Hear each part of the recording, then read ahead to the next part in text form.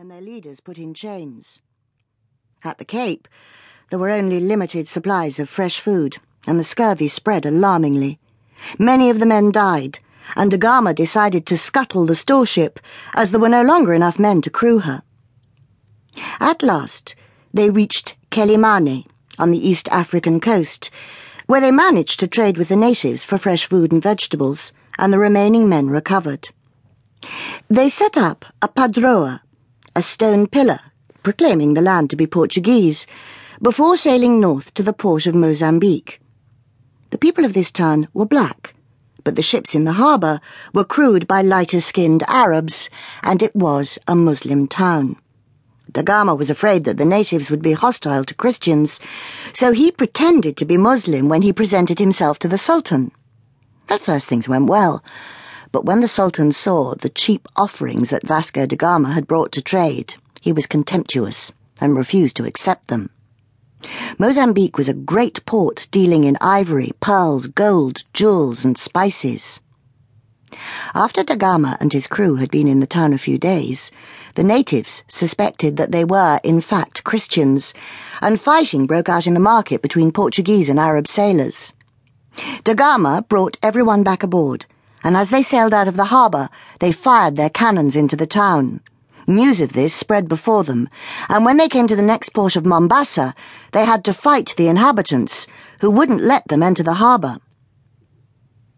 Sailing north again, they came to the port of Malindi. Here the inhabitants were less hostile, and there were ships in the harbour, which looked different to the Arab dhows that they had seen hitherto.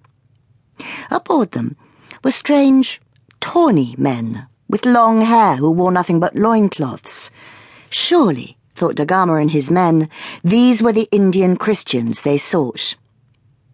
When the Captain General invited some of them onto his ship and showed them a statue of the Virgin Mary, the Indians bowed before it and offered cloves and nutmegs.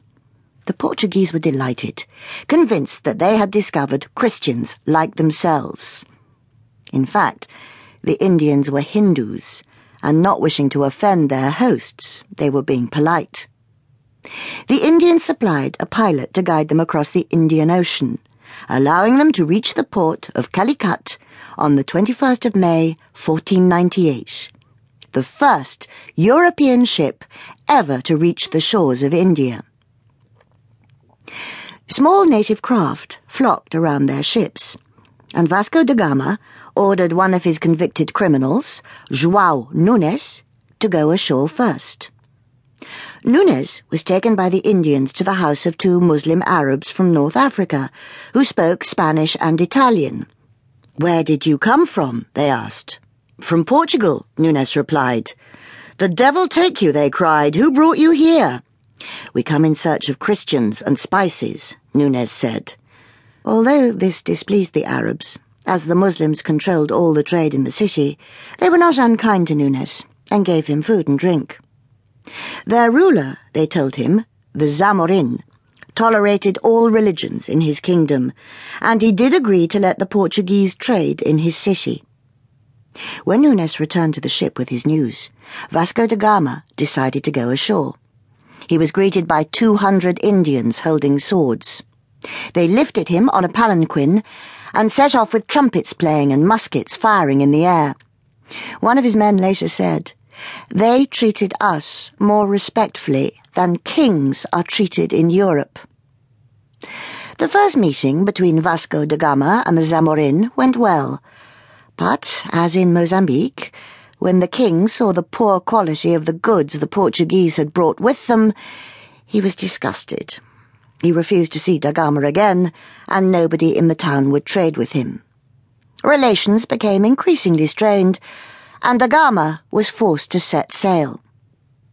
During their voyage home, scurvy struck again, and only 54 men returned to Lisbon in 1499. Although the expedition had not been a financial success, the new King of Portugal, Manuel I, was delighted with the discovery of a sea route to India. He had a cathedral built to celebrate the voyage, and new coins struck in honour of Vasco da Gama.